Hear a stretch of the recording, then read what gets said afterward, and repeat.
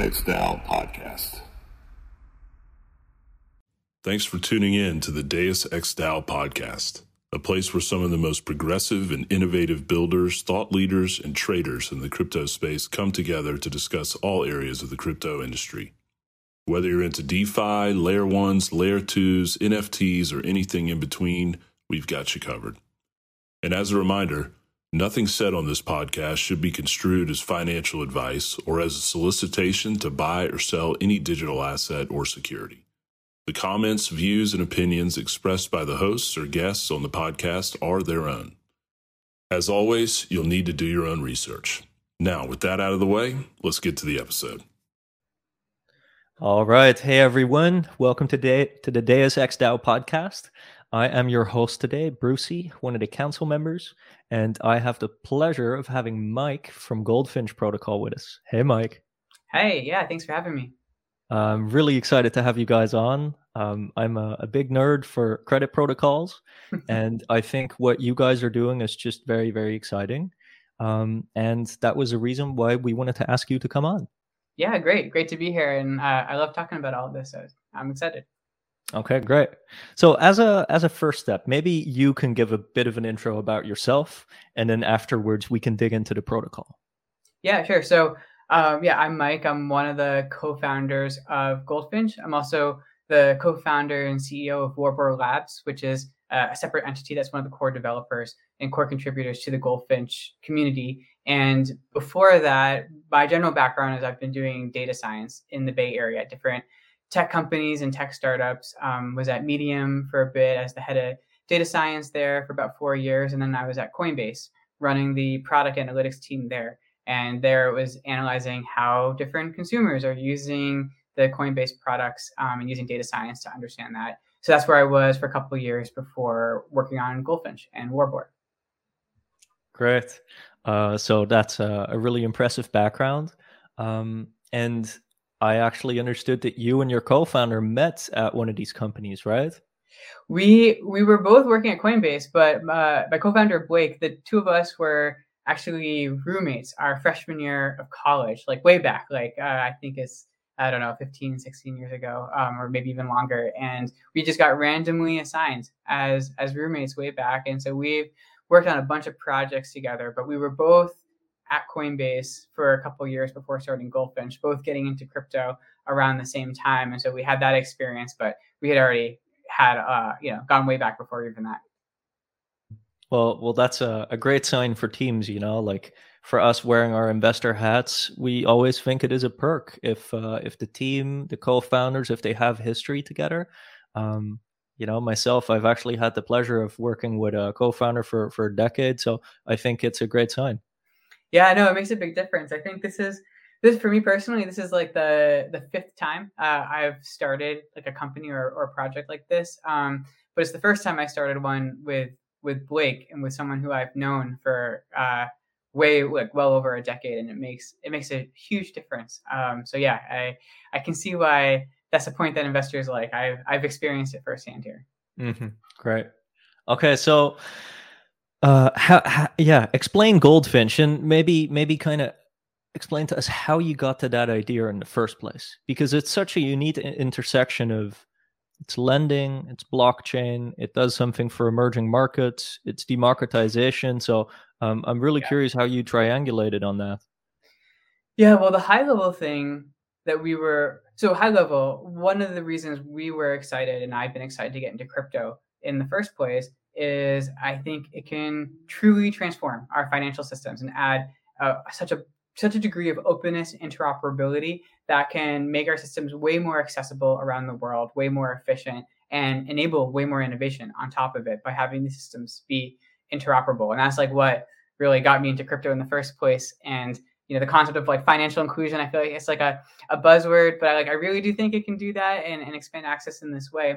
But what we were kind of noticing while we were both at Coinbase and just being in the crypto space is everything in the crypto space today is very sort of self-referential and speculative driven. And that's fine. Like there's a place for that, but there's like a cap to what you can do with a system when it's really just driven by speculation and like all internal to crypto.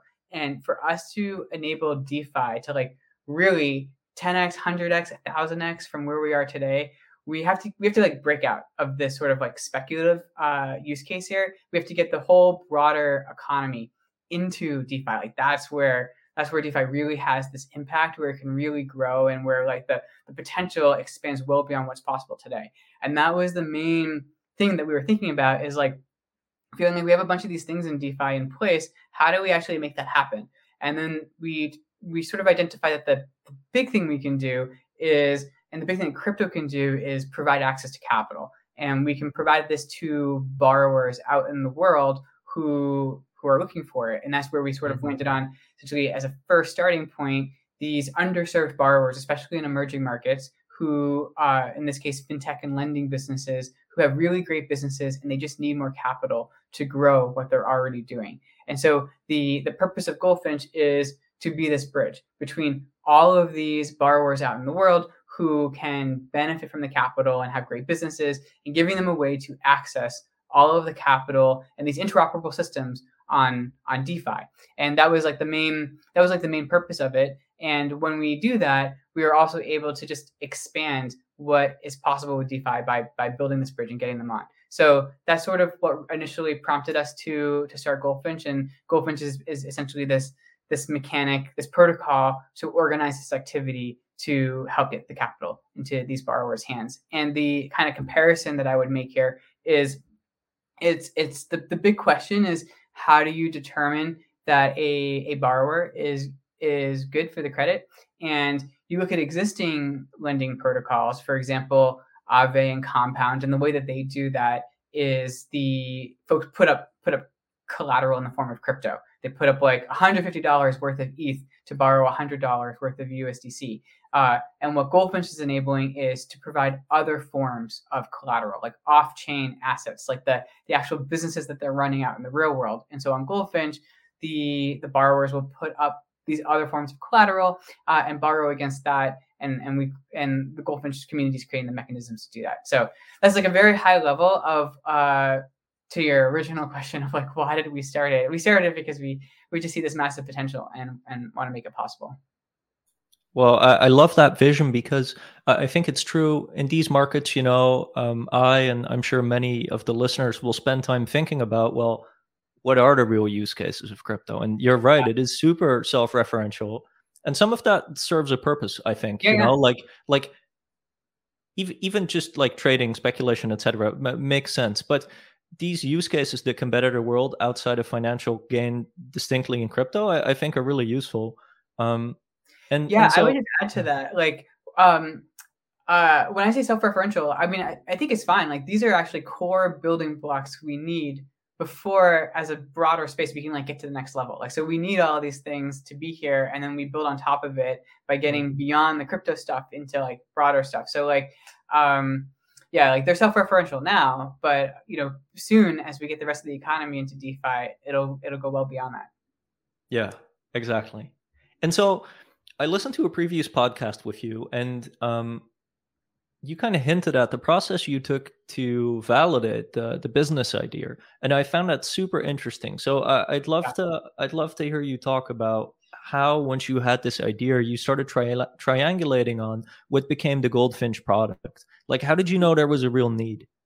Yeah, that was so. We started off by being like, okay, we need to build this bridge by going to borrowers, and we can create a system to do this. And the question was like, who will the first borrowers be? Like, we wanted to make sure we knew we had essentially like the early users lined up, and that there was going to be demand to borrow. And at first we were like, oh, it'll be the crypto folks. So we started talking to like crypto traders and crypto miners. And at the time, this was like in July or so of 2020, there just wasn't that much demand. Like, what they were saying is, they were like, well, we'll provide capital and maybe we'd want to invest, but we wouldn't be looking for borrowing at this time. And so we were like, okay, who are other borrowers? And that's where we kind of thought, well, maybe like Blake had experience with these kinds of I'm forgetting the name of the with Kiva. He's been like a long supporter of Kiva and knew that those kinds of fintech and lending businesses have traditionally sought other sources of capital. And like, maybe they would be interested. And we started talking to them, and there the conversations were like through our network, just like finding these examples of fintech companies and started talking to them.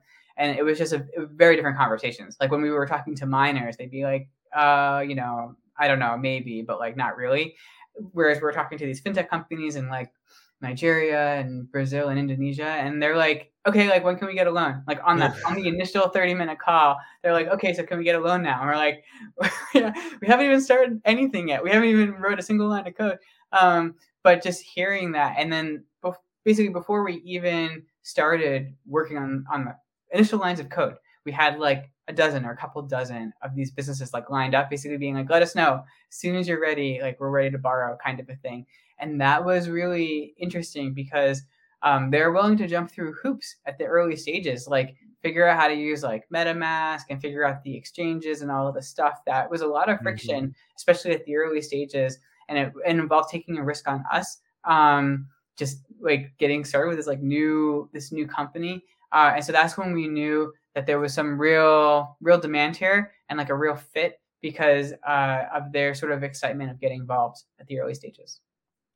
And why do you think that for them this was the fitting solution? Like I just told you before we commenced the podcast, right? I was talking to my partner about Goldfinch, and I did some NAFCM math around like risk premiums, and that maybe local governments need to benchmark against what their local rate is, and like what are the inefficiencies that make it that it's helpful for protocol to lend via Goldfinch than somewhere else, for example? Yeah, so the issue for them is that there aren't many options. So these kinds of businesses often need in the range of a few $100,000 up to like several $1 million to really get to the next level. And when they need less than, say, $50,000 to $100,000, they can usually get that from their local capital markets. But when they start needing hundreds of thousands of dollars, it becomes very difficult to get it from the local capital markets because the capital markets aren't developed. And then often folks who do have capital will go into high interest rate government bonds because the governments offer high rates. And so it just becomes difficult to source the capital in the local markets. And then to get the capital from the broader like foreign markets, there is that, but usually you have to be at a much later stage. So like a place like Goldman Sachs will do these kinds of financings for companies, but like they start at $50 million minimum because of all the work that's involved with getting it set up. And so there's this like range of several $100,000 to like millions of dollars, even tens of millions of dollars, where the way to get that capital is to like to have a good network of like specific high net worth individuals or family offices around the world, or there's a few of these credit funds that focus on these, but they're limited. And so, that's because there's just like these frictions to getting capital in the hands of someone who is, in a foreign country. And so that's where crypto really comes in. Is crypto is able to move much more efficiently and also is able to benefit from like the community efforts around it. And that's how crypto can like formulate the capital that much faster and get it in the hands of these businesses. But what they were finding, these fintech and lending businesses, is that it's just a struggle to get the capital in this range, even though they have like super profitable businesses and like great track records. It's just limited because they're in this kind of like uncomfortable gap between what their local markets can do and what foreign markets are typically willing to do. And the average person doesn't have access to these opportunities, right? Which is why lending on Goldfinch is so interesting. Yeah, right. Exactly. Like the thing that really drives us is enabling everyone to be able to participate in these systems. And so it's both the borrowers, like how do you provide access to capital in these different markets, but it's also for investors. Right now, like I mentioned, there are these specific credit funds that are able to get great deals with these really high quality fintech and lending businesses and provide really high quality loans at really compelling yields. But if you want to get in, sorry, one question. Can you describe for the listener what's a credit fund? Oh, a credit fund is kind of like analogous to a VC fund, but for debt. And so what a credit fund does is they'll raise capital from investors the same way a venture capital fund will raise capital from investors. But the kinds of deals they do are loans to businesses, like private loans for like several years at a certain interest rate. And so it's a credit fund is essentially providing like a fixed income option compared to like where a VC company provides like equity upside. Okay, got it. Yeah. And so to participate in these credit funds, like you have to know them, you have to be well connected. You usually need to be a qualified investor, which means individuals need to have like 5 million plus, and entities have to have even more than that. And so it's just very hard to even get a piece of these deals. And so providing access to these systems applies both to the borrowers, but also to investors. And now what crypto offers the potential for people all around the world to have access to these deals that have traditionally been only available to like the top like 0.1% of folks. Great. Thanks for breaking that down. Yeah. So you have named your entities along the bird ecosystem. There's Warbler Labs, there's Goldfinch. Yeah. Could you explain sort of the lay of the land and how your team is looking at the moment? Yeah, so there's the Goldfinch protocol, and there's the Goldfinch Foundation, which is helping to act as a steward on behalf of the Goldfinch DAO. And so that is this community-owned protocol and system.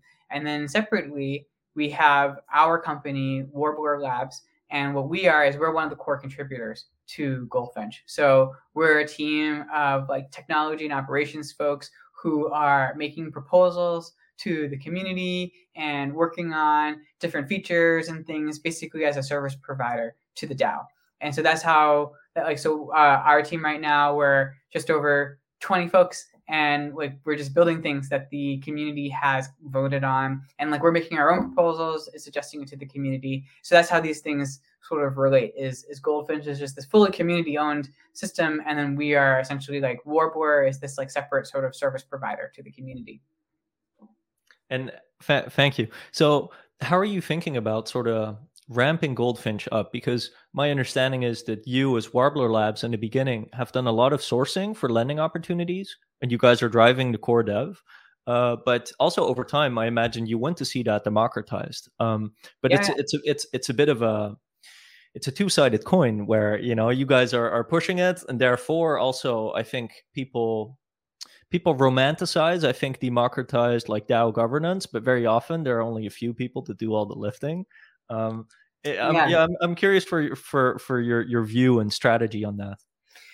Yeah, and so I mean, we're just like one among all of the contributors on Goldfinch, and even when you look at the deals that have already come onto Goldfinch, they have been funded in a decentralized, democratized way. Like the borrowers come in and they propose their loan, and then the community of folks who we call the backers, they assess them and they participate in them. And so like what we've been doing is at Warbler trying to build great systems to help the community assess these borrowers. And like one thing that can help contribute to the systems is like getting lots of experts involved in evaluating them. And so that's like something that, you know, we've been working on too, is like how would we create a community of credit experts that can like provide their own views on these kinds of deals to help inform the broader community. So like what we've been trying to do at the very early stages of Goldfinch is set the early like norms of how these things can be done. We created a bunch of like educational materials about how you would evaluate them. We want to provide like template kinds of guidance to borrowers of like, here's the kind of information that you would share. And so a lot of the work that we're doing at Warbler is about creating like templates and systems and processes that the community can then use to sort of replicate and like scale out across many borrowers. Okay. And what's hardest about that process, do you think, to decentralize? Oh, I think, well, I mean, it's a multi-sided marketplace where there are lots of borrowers who are participating. There are the folks who are like the active investors, who we call the backers, who will be evaluating these different loans. And then there's the liquidity providers who provide capital into the senior pool. And so it's like this three-sided marketplace where we have to like try to bootstrap this whole marketplace at the same time. And it's really hard to bootstrap a marketplace. You kind of have to focus on sort of different sides of it at one time. So that's overall the more challenging aspect, is like, how do you just generally bootstrap a marketplace? I think another Another challenging thing will be we need to make sure the community is set up with the right norms and systems, right? For like evaluating these businesses. It's much easier than evaluate a lending business than it is to say evaluate an individual company or an individual consumer.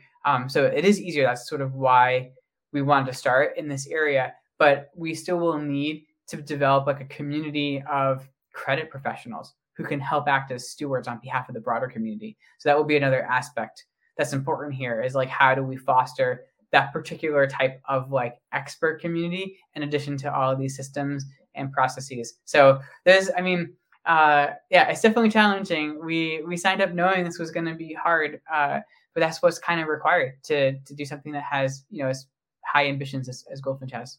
I agree. And clearly, I mean, there's demand, and you guys have scaled pretty impressively within just a year. I think, like you have sourcing, right? You have underwriting. I guess there's a component of that that's auditing, that isn't just financial, that maybe is like subject matter expertise. How are you thinking about that from an incentive structure point of view?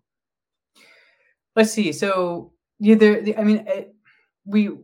kind of go through every individual participant and look at their own incentives and make sure that they are aligned. But like what it really comes down to is the folks who are evaluating the borrowers are putting up their own capital and are taking higher risk. So the group that I mentioned of the backers, these are the folks that are evaluating individual deals. The way the protocol is set up is a particular loan is split up into a senior tranche and a junior tranche. And the junior tranche is quote unquote first loss capital. So if in the case of a borrower having a default, it's the junior tranche that takes losses before the senior tranche. And the way the protocol works is the folks who evaluate the deals and they provide capital directly into that junior tranche of the loan, the first loss tranche that is higher risk. And the senior pool, which is this other aggregated pool, it's automatically allocating capital across all of these different loans, which we call pools, and they're allocating it into the senior tranches. So the senior pool is aggregated and it is automatically diversified across all of these pools, and it also is protected by the junior tranches of these individual loans. And the question is like, how do you make the incentives work? Well, 20% of the interest that would be allocated to the senior tranche is reallocated to the junior tranche. So it gives the backers who are participating in these junior tranches an outsized return. Like the way it works is if you take a pool that has a 10% interest rate and you say that the backers of the junior tranche is 20% of that total pool, well, the effective interest rate that the backers will be receiving is 17% APY instead of 10%. And so it's a really significant bump. And so the way those incentives work out is these backers are taking higher risk. They're doing a lot of the work to evaluate these borrowers, but they also get rewarded more highly for doing so. And so to your initial question of like, how do you get the incentives to work? It's like we gotta say like who's doing the work of evaluating folks, and then how do you make sure that like the folks have the incentives where like they need to do a good job of whatever their role is in order to see the benefits of it. And so the kind of work of evaluating borrowers really falls on the backers, and then these backers take higher risk. They can lose capital sooner than everyone else, but they also have a lot more to gain by doing it right. Right. So the junior tranche is both incentivized for their concentrated risk as well as for the due diligence by the higher rate, which is technically paid for by the senior tranche, right? Yep.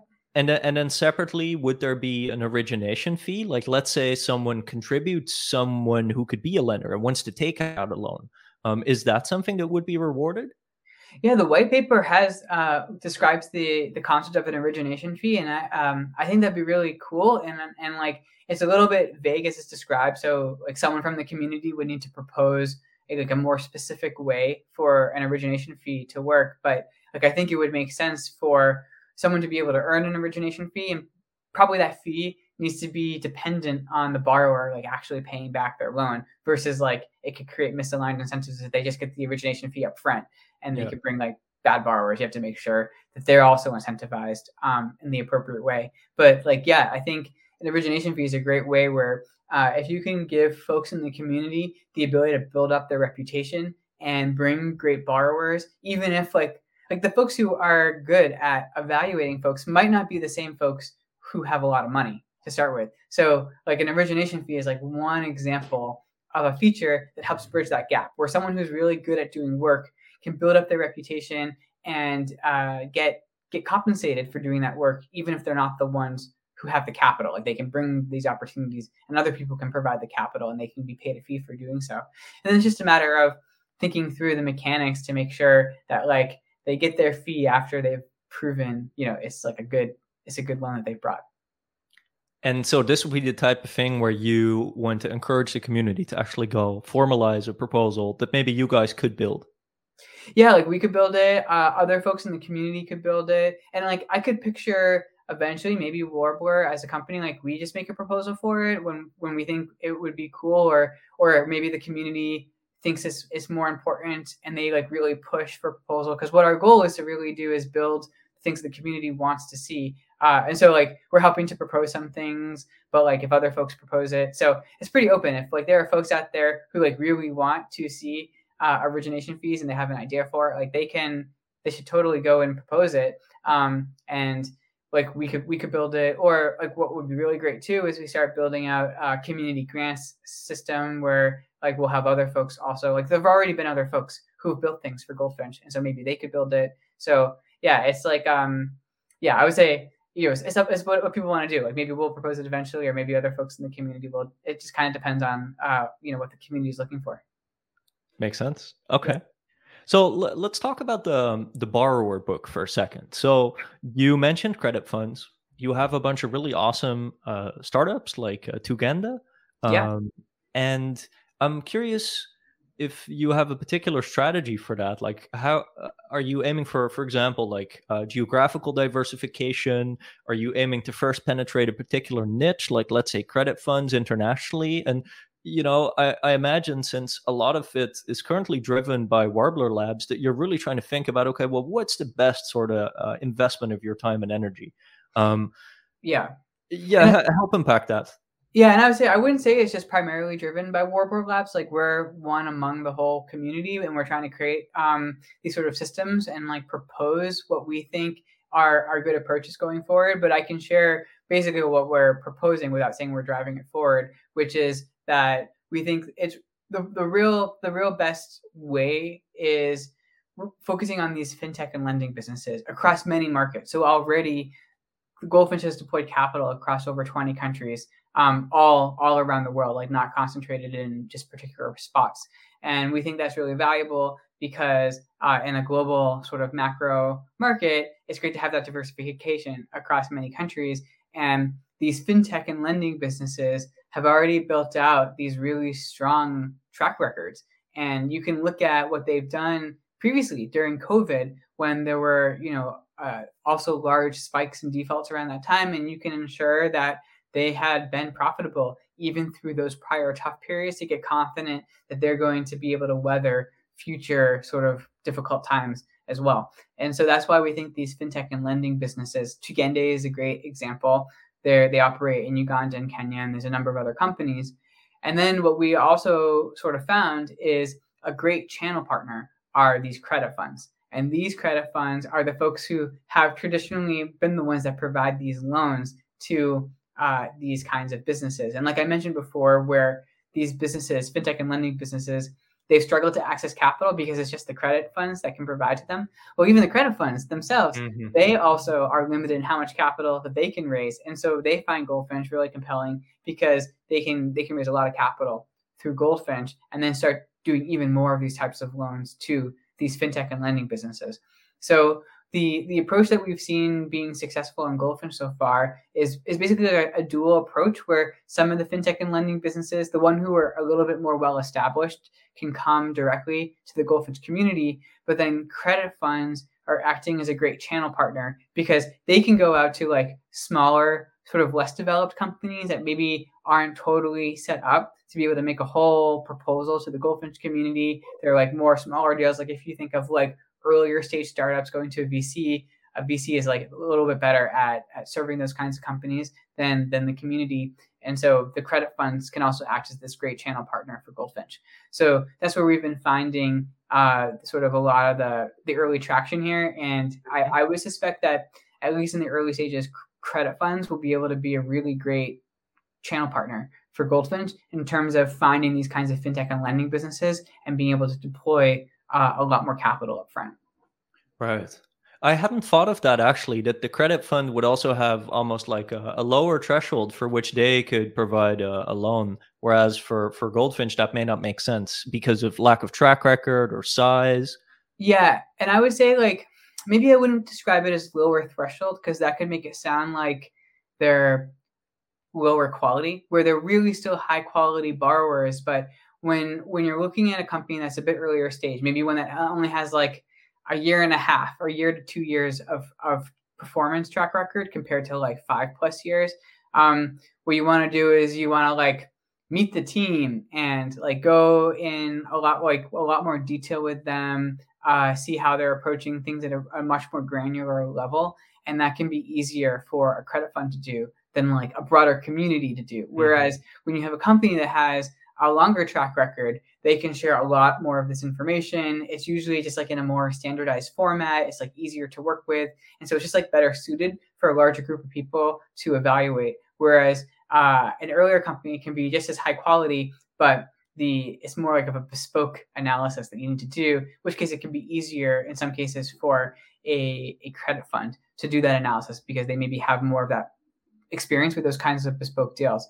But I would say at a high level, like I eventually think that even the smallest companies will eventually start coming to Goldfinch as we create systems that standardize these things better, create better templates for how it works.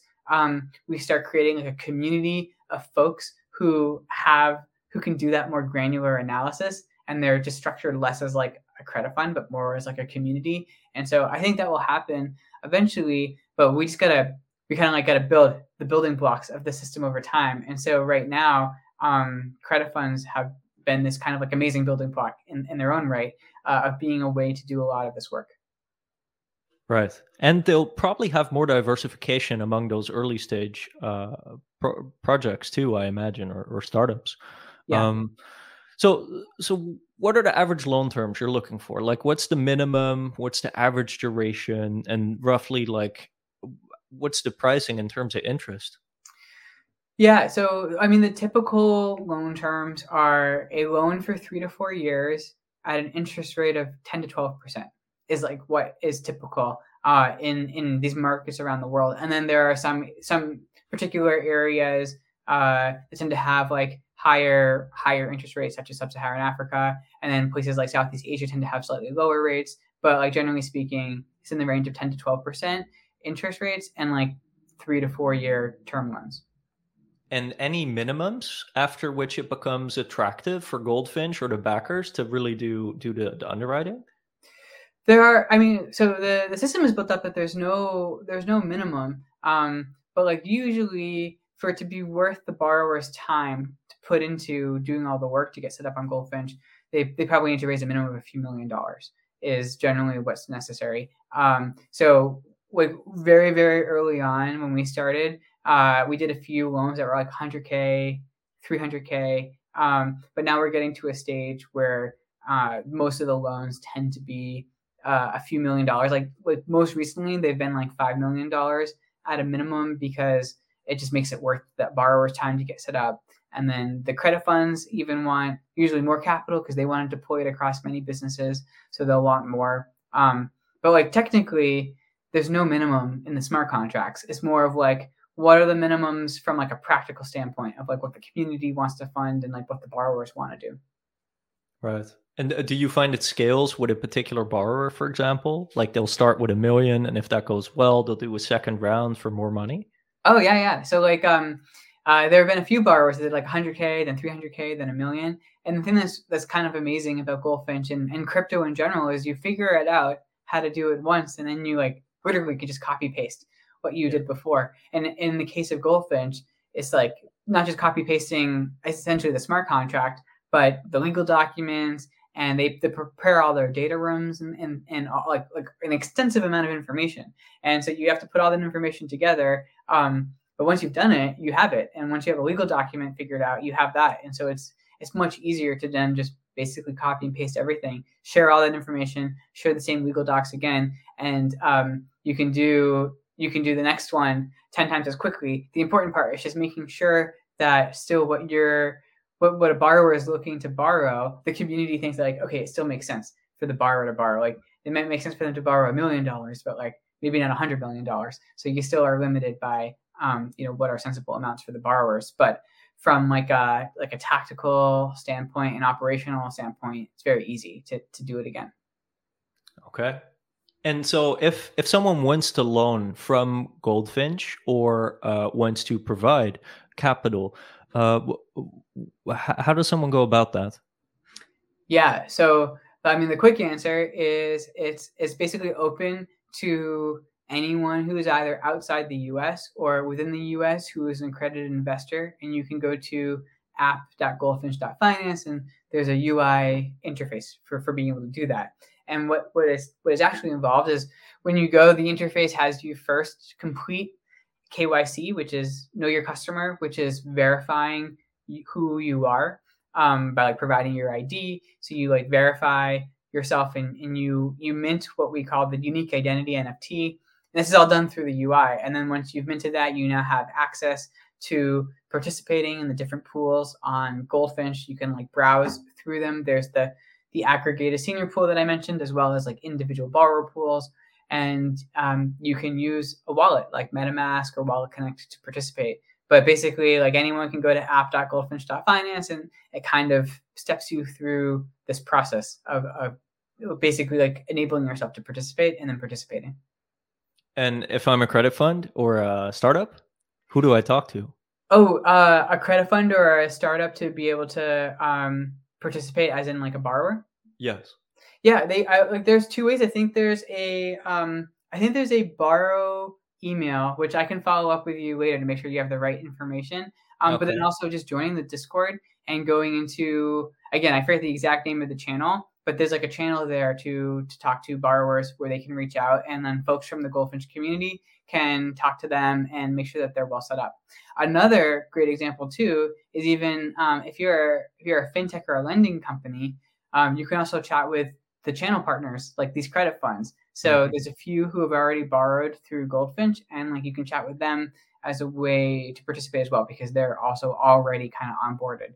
But the general ways to get involved from the borrower standpoint is through the community's email and also through the Discord in the right channels. We'll put that email in the show notes. Perfect. And the KYC you touch on actually is a really important part of your design, and I hadn't thought of that previously. So my assumption would be you do that because a credit fund or a startup, they have strict regulatory rules that they need to comply with, so they can't just ostensibly launder money, and so they need to know that every loan is coming from a person. Is that roughly right? Yeah, that's exactly right. And that was kind of like when we were building the early version of Goldfinch to like launch to the community, it was this tough thing of being like, no other protocols are doing this KYC thing. But when we were talking to the folks who want to borrow from it, like these lending companies are some of the most regulated companies in the world, and they have very strict requirements. And for them to get comfortable using a protocol like Goldfinch, they have their own KYC obligations. Like it's even like Singapore is even more strict than the US. Like you can just go to jail straight up if you're not KYCing folks properly as like a business, someone who's running a business in Singapore can go to jail for not doing appropriate KYC. So there's like no way they're going to use protocols that can't provide them with those assurances. And so we were seeing existing protocols that just don't do KYC. And like, again, when you're in sort of a crypto sort of space and it's a little bit self-referential there, you don't have to worry about it. But like, if we want the whole broader economy to be actually using crypto, we have to understand these sort of requirements that they have. And so we need to have KYC. So we implemented this format where everyone who is interacting with the protocol, they need to have this NFT that they get when they complete their KYC process. And so that gives these fintech and lending businesses the assurances they need to know that like every dollar that they're taking has been KYC'd. They're not taking any money from terrorists. They're not taking any money from money laundering sort of operations, and they are able to meet their obligations in like their local jurisdictions. Great. Okay. Yeah. I think the process is pretty straightforward. So you guys are probably one of the more innovative projects to implement this well. Yeah, we also implemented it in a way where you get this NFT, and that's just like a public NFT in the sense that any other protocol could build on top of it. Like the way the smart contract works is it just checks, do you have the NFT or not? And you have to have it in order to complete the transaction. And the beauty of DeFi being open and interoperable is like other protocols could do the same thing. And so we built it because we think this is where crypto is headed. We think if crypto really is going to serve broader economies, it's going to need to have a solution for this.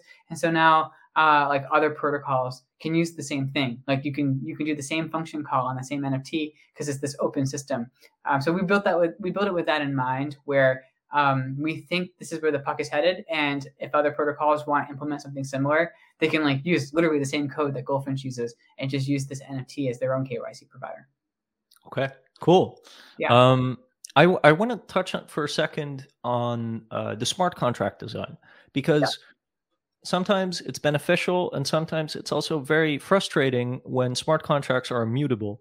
And I'm not sure what design decisions you guys have made there. However, I think many protocols, they build something that's almost like a prototype or MVP. You put that out into the world, you stress test it, and then you come to certain conclusions that you may want to have changed. But if it's immutable, well, that may be a little difficult.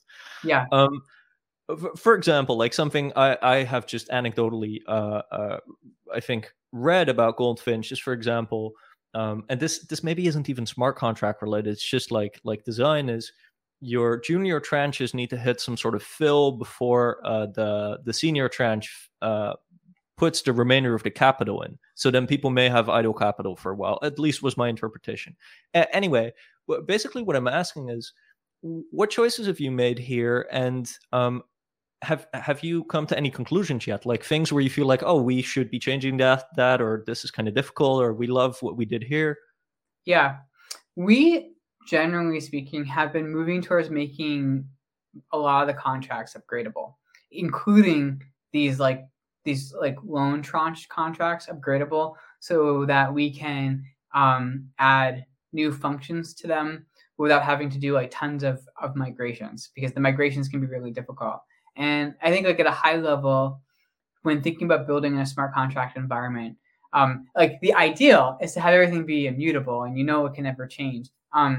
And there are times when that's easier, and there are times where that's harder. The times where it's easier is when the user's interaction with the smart contract is a self-contained one-time occurrence that doesn't require referencing it in the future. So a great example of that is like trading, like exchanges. And so like Uniswap has really been a great example of doing immutable contracts. And it makes sense there because you do a swap, you do a trade, and then you're done. You like never have to reference it again. And so because you have these one-time occurrences of a transaction, it can be immutable because once you're done with the transaction, you never have to worry about referencing it again in the future. And if you want to create new features, you can just create new immutable smart contracts, and you can just do your next transactions on those new contracts.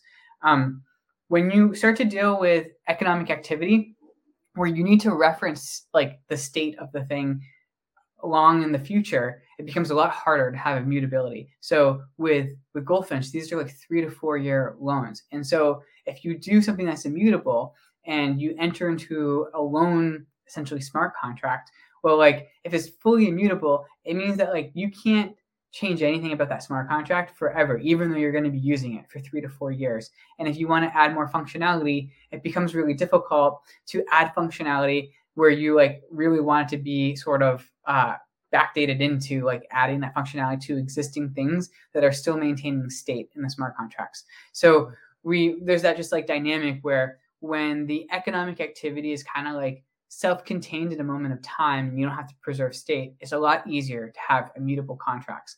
But when you have something like Goldfinch, where you have to be able to like keep referencing the state and like interacting with that same economic unit over time, having a contract be upgradable is much more helpful because you can improve the way that existing economic unit is working over time. And it's much harder to just like migrate all of that state into a new and improved immutable contract. So I think the engineers could probably provide a lot more substantive explanation of that, but at a high level, we have been leaning towards having a lot of these things be upgradable because it's just much easier to work with the kind of economic activity that's on Goldfinch. Makes sense. Great explanation and heuristic. Thank you for that. And so how have you found that? Like your white paper and original vision versus, what you've deployed now and how you sort of see that improving over time and evolving. How hard is it? Like also you've done other tech ventures before, so I'm curious what the comparisons are. Is this really a much more challenging environment to build a blockchain business rather than just to do Web 2? That's such a good question. There are things that make it more challenging, and then there are things that make it less challenging, and so probably balances out into it's just a different thing. The stuff that makes it more challenging is we are working within the context of a broader community, and so when we put this out into the world, like we just can't decide everything. Like we're putting this out into the world and we need to foster a community, and it's up to all of us together of what to change. And so like at a traditional Web 2 startup can just like ship a new feature. But when we're working in the setting of crypto, what we do is we propose a feature to the community and we get their thoughts on it and we have a period of discussing it and then we vote on it. And then it's only after that process that we are able to like actually make these kinds of changes. And that does add friction and it adds time. But the flip side of it is that it's not just us as like this group of 20 people who are service providers. Like it's the whole community that's working on it. And you get the benefit of like lots of people contributing to this thing and you can have that momentum of it. And so the things that make it easier is first, like it's not just what you think, but like you can get the whole community's input. And so you can come to ideally better decisions. But another big part of it is the community can build things on top of it. And there's a lot of stuff that is already built that you benefit from. So for example, like when in crypto, you don't have to build a backend system. Like Ethereum is like a backend system and that like saves just frankly like a lot of time. We don't have to worry about like uptime that you have to worry about in Web 2 because Ethereum is like basically it's like 100% uptime. And then other aspects of like, if you could build features and things on top of it, well, what we're seeing is like other protocols start to integrate their systems on top of Goldfinch, and you get the benefits of like them providing those things on top of it. That like if you're in a Web 2 company, you have to basically build everything yourself. Versus in crypto, you can get all of these additional functionality aspects on top. You kind of like basically just get for free because you put all the Lego blocks together. So I would say it's different where there's like these more. It's like you're working in this community environment, which is very different. And there are ways that is harder and it takes longer. But then also the community itself is like building all of this stuff on top, like way faster than you could build in a Web 2 environment. And so in some ways it can propel the whole system forward a lot faster. Right. It's an open source environment too, which also means the competition is fierce. Yeah. I mean, I guess it's competition. Yeah, I guess that's true. But I just think of it as like the speed of innovation. It's just like way faster. Yeah. And I mean, some of it are competitors, but generally speaking, we're all kind of like interconnected in this broader system. So yeah, I love it. I can't, after this, it's like hard to imagine building in Web 2 when like we can be building these things that are all just like interconnected and interoperable like from day one. Yeah, and transparent. And it all moves so quick. Like everything else moves slow comparably. I know. Yeah, I love it. Great. Okay, so I wanna take the view for a second of someone who wants to yield farm or be a lender and help that person shape somewhat of an informed view on Goldfinch as an opportunity. one of the things that I've heard you guys say, and I think maybe deserves a bit of a caveat, is my interpretation is 0% default rate. You said the average loan has 36-month tenure or something. And I think I've understood most interest payments so far have been pretty timely. But obviously, these are emerging markets. These are also reasonably early stage companies. So, and that's where you're getting high yield. But yeah, what's your read of that? Like, how probable is it going to be that there are going to be defaults, and how should someone think about that too, from a lending point of view? Yeah, so I should preface this by saying I'm not a financial advisor, and I can't really tell folks what the risks are of these things. But I can provide data points of why I've gotten comfortable with it and how I think about it. But yeah, everyone should do their own analysis, and I really can't tell people if it's we will have a disclaimer before and after for sure. This is not financial advice. Right. You got to be careful about these things. But the way I think about it is like these businesses have strong track records, and what they do is they make many loans. So let's take an example of Tegende. What they borrowed, I think, is $5 million through Goldfinch.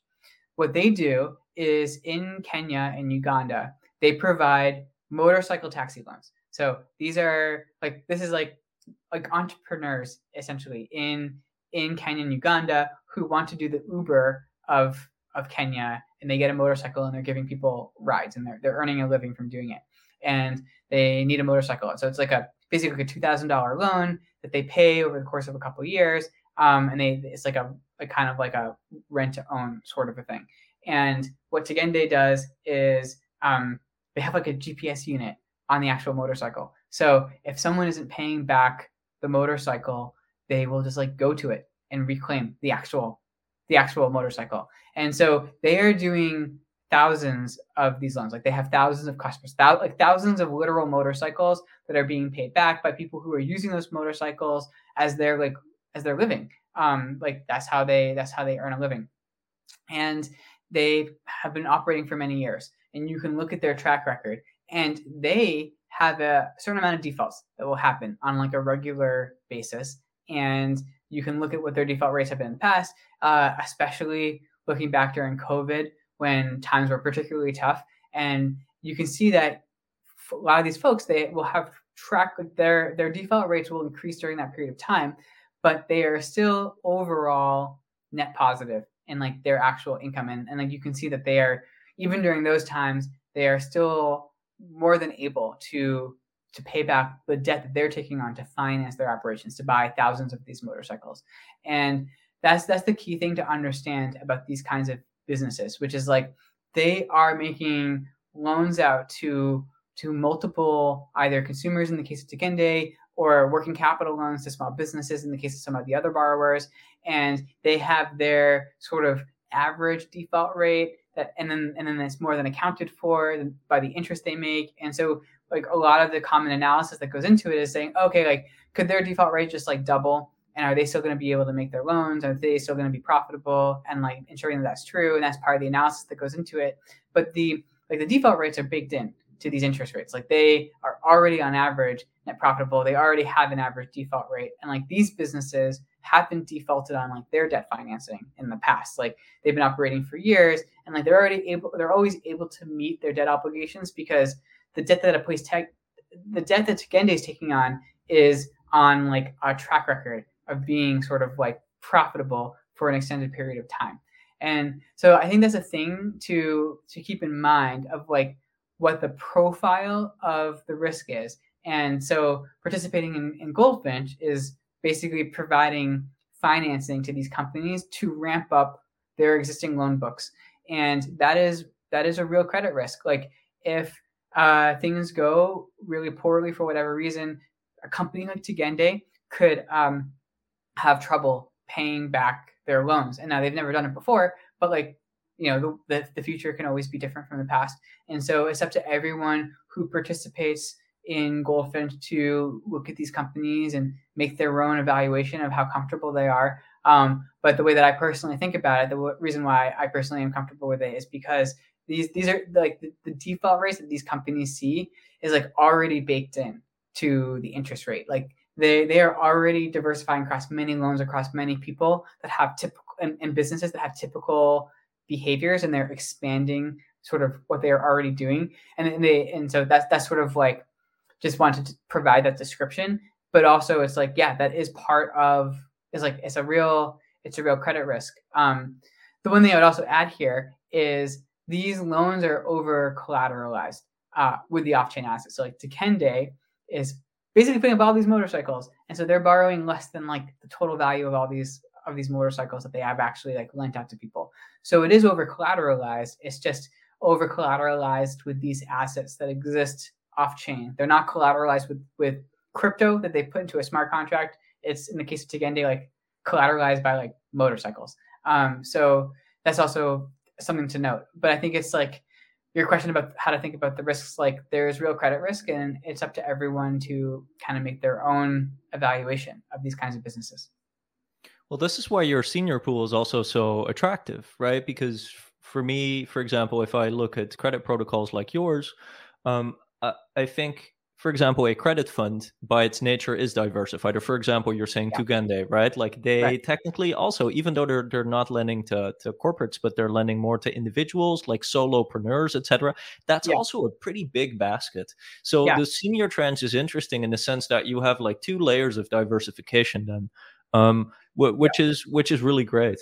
And I understand that you guys have approved, or not you guys, the community has approved a proposal to remove the vesting on the 12-month Goldfinch rewards on the senior pool, which means that is like, that's 15-20% yield at the current TVL, which is super compelling.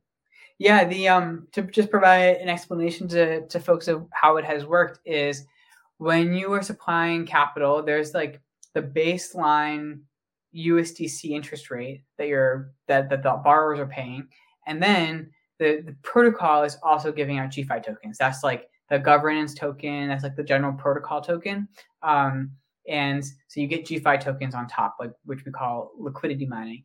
And so right now, the way the senior pool looks, I forget the exact numbers. I think it's like around 7% or so or 7 to 8% of like the actual USDC interest that you're getting, just straight up from the interest borrowers are paying, plus another in the range of like 8 to 10% of yield in GFI tokens. And so it totals up to basically 15-20% APY.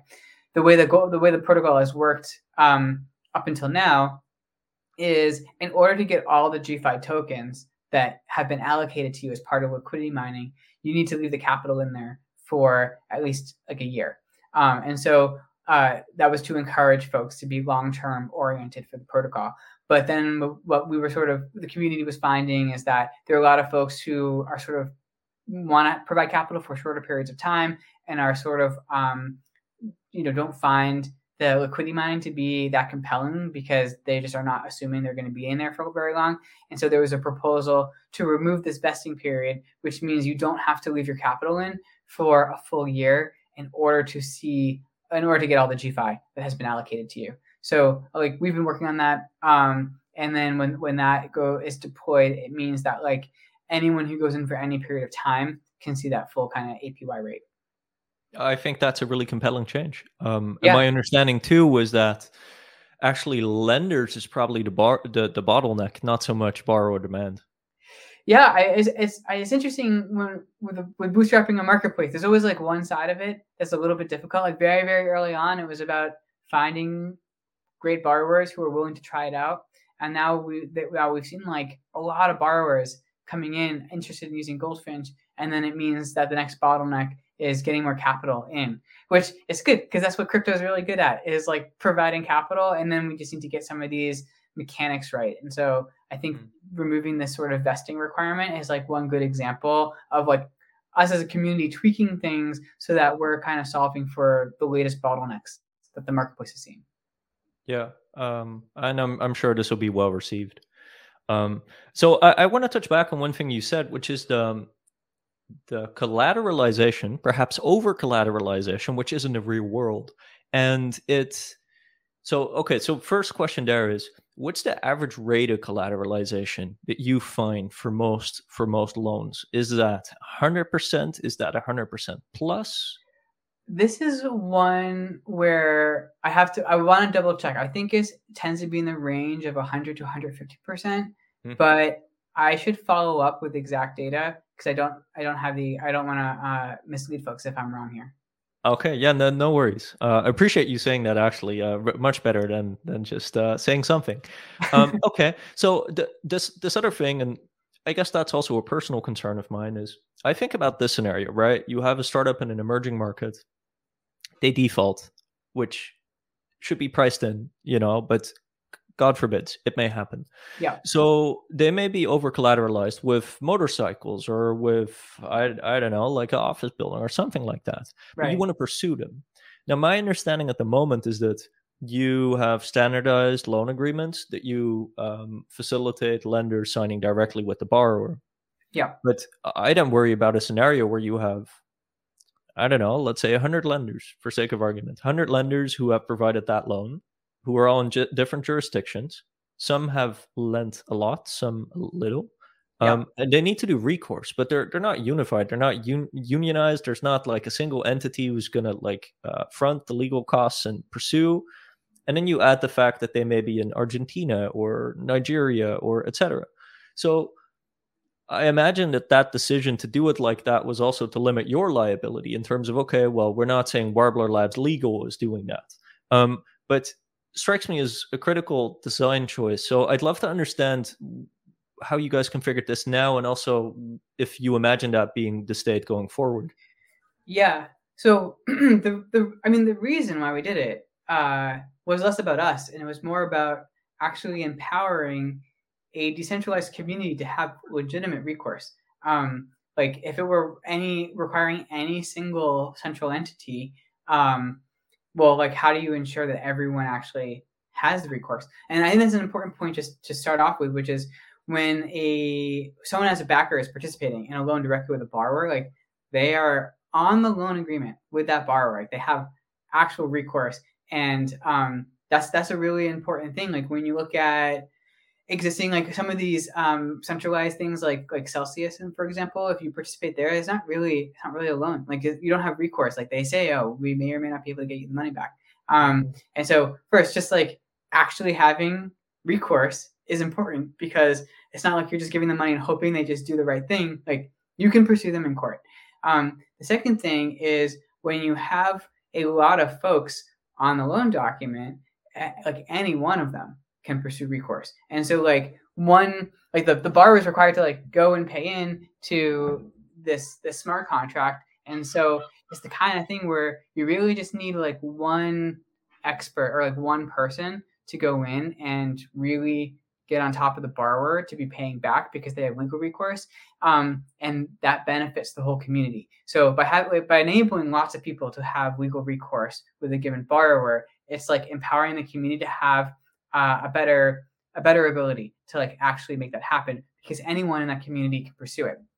What we've seen in practice here is a lot of credit professionals have already been participating in these loans. Now, also other folks who are participating in them because they're looking at what other folks are doing and they're making up their own minds. And so there are a lot of folks who probably aren't going to like go fly out to Nigeria and like talk to the company. But there are some folks who are participating that would do that. And I think like, even though we're already seeing that in these loans where you just need one of those folks kind of like on behalf of the entire loan agreement here to really pursue it, and then everyone benefits from that.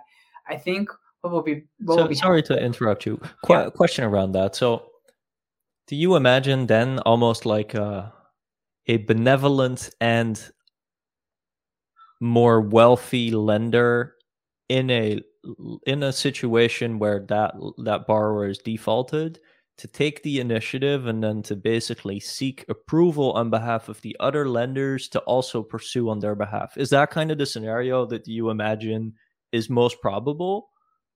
Or would you imagine that like the lenders almost come together and raise, similarly to the Pooley, frivolous lawsuit where effectively they raised money to pursue legal action. Like, do you imagine it like that, or is in the loan agreement, is there language that says that in the case of default, any lender can pursue on behalf of the other lenders? So getting into the specific legal terms, I'd have to go look at the docs and check exactly how it works. I was referring to more the social mechanics of it, because what we've kind of found, like folks on our team have experience with these kinds of loans, is often kind of about how the relationship works, and you just need to hold them accountable. Like you need to, like if they're struggling or something, you like need to check in with them on how they're doing and like get the right information, and basically like make sure that they are going to be able to pay back. Or like sometimes what happens is it's something out of like not in their control, and it like they'll be able to pay back, but they like need some more time. And then it might be something like, oh, maybe just like a short extension is like really what they need, because something with nature or whatever happened, and they can't pay it back right away, but maybe a few months later they could do it. And so having someone from a social standpoint being able to have those conversations with them who's experienced with it, and then like they could be kind of like acting as like socially like a leader of the group, and be like, oh, we would want to propose like a 2-month extension on this because we think that's going to be what happens. Or it's just about like you send the reminders out to them, and like you like remind them that like they're expected to do this and they're legally required to, and there's those social elements of it that help. In terms of whether a particular person can legally on behalf of other folks do it, I don't have the exact answer of like these documents are slightly different. But what we think would be really valuable that we want to work on is make that part of the template. And then not just that, but have the community find folks who are experts that can like act as like loan administrators or servicers on behalf of the community, and like actually have it so that every loan essentially has like a community approved administrator as part of it that can ensure like do this work on behalf of the community. And we'll have to like basically set up more infrastructure, like legal infrastructure and like third-party services as part of it and stuff. And so I'm pretty excited about what the community could do by implementing that. And so there's like where we could head there of like basically ensuring every loan has it implemented in like a like technically, I don't know, like actually more clear way, but sort of practically and socially, there's already that element in all of the existing loans. Right. Well, you have to assume the worst, right? And I think this scenario you just sketch of community appointed administrators who have some sort of upside, like maybe a portion of the Goldfinch take or the Treasury take kind of goes towards a party like that. So that's because the problem I think becomes if it's $1 million loan, but that isn't carved up equally, you'll have different people who underwrote different parts, then it may for none of them make sense to incur the costs of recourse. So you really have to socialize that, I think, for it to be a viable option repeatedly. But the solution you mentioned is very interesting. So is this something that you would envision, like, from a coordination point of view, does that go from Discord debate to forum proposal to formalization? Like, what's the trajectory here to get something like this done? Because for me, that would be like, if you resolve that, it's probably the core hesitation that I might have around the protocols done, and then it's remarkably scalable, I think. Oh yeah, I think it could be super scalable, and there's different ways that the community could do it. One of the things that we're going to be proposing pretty soon is just like a community grants program. We need a way for the community to like compensate and empower individuals to do a lot of this type of work. And so when we have like community grants, we could have a grant for like some kind of a committee that can like focus on this kind of solution. Maybe folks from Warburg could also be working on this as well as part of that committee. So like I think that it's hard for like a community to approve every individual change or like every unique proposal, but then it's much easier for a community to propose like a committee of folks who are empowered and compensated and have like a budget to do something. So that's how I would see something like this, which can get pretty complex. Probably the community wants to find, a group of experts who can really just like dive into this. And that's how I would guess it would happen, is like there'd be a proposal for some kind of community or general grant system that can then empower people to like really dig into what could be like some pretty gnarly details there to figure out. Awesome. I'm gonna spend some time thinking on that too. We've had some debates in the DAO, and I think this is something that has come up. So that's great to know. Yeah. So as we get to the end of the interview, let's talk about what's ahead for Goldfinch. We discussed the removal of the vesting for the senior pool, which is really great. So I just want to emphasize that again. And then I had understood you guys are launching a VE locking mechanic, which is quite exciting, right? So maybe you want to unpack that. Yeah. So we made a proposal that was like approved by the community, a broader kind of like we're calling it tokenomics V2. Like version 2, not like vote escrow, version 2. And it's has a few different components of it, but the first one is this initial phase coming up that we're calling membership. And the way membership will work is you lock up the GFI token, but you also lock up some of the capital that you have in the protocol. So like you can invest in the senior pool or you can invest in the individual borrower pools. You take that thing that you invested and you lock up both that and you lock up your token. And in exchange for locking both up, you are a member. And what members get are two things. One, they get increased voting power when voting on governance proposals. And the second thing is a portion of all revenue coming into the protocol gets distributed to the members. And what we propose is like 50% of all the revenue coming into the protocol gets distributed to the members.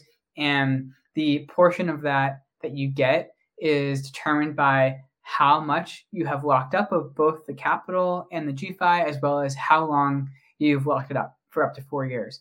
So in that way, it is pretty similar to, say, Curve, where you lock it up for up to 4 years. The more you lock it up, the more you count towards the rewards that come in. And then the places where it's different is we have this like dual lockup thing. We have to lock up both the GFI token and like the capital that you've supplied towards the senior pool or borrower pools.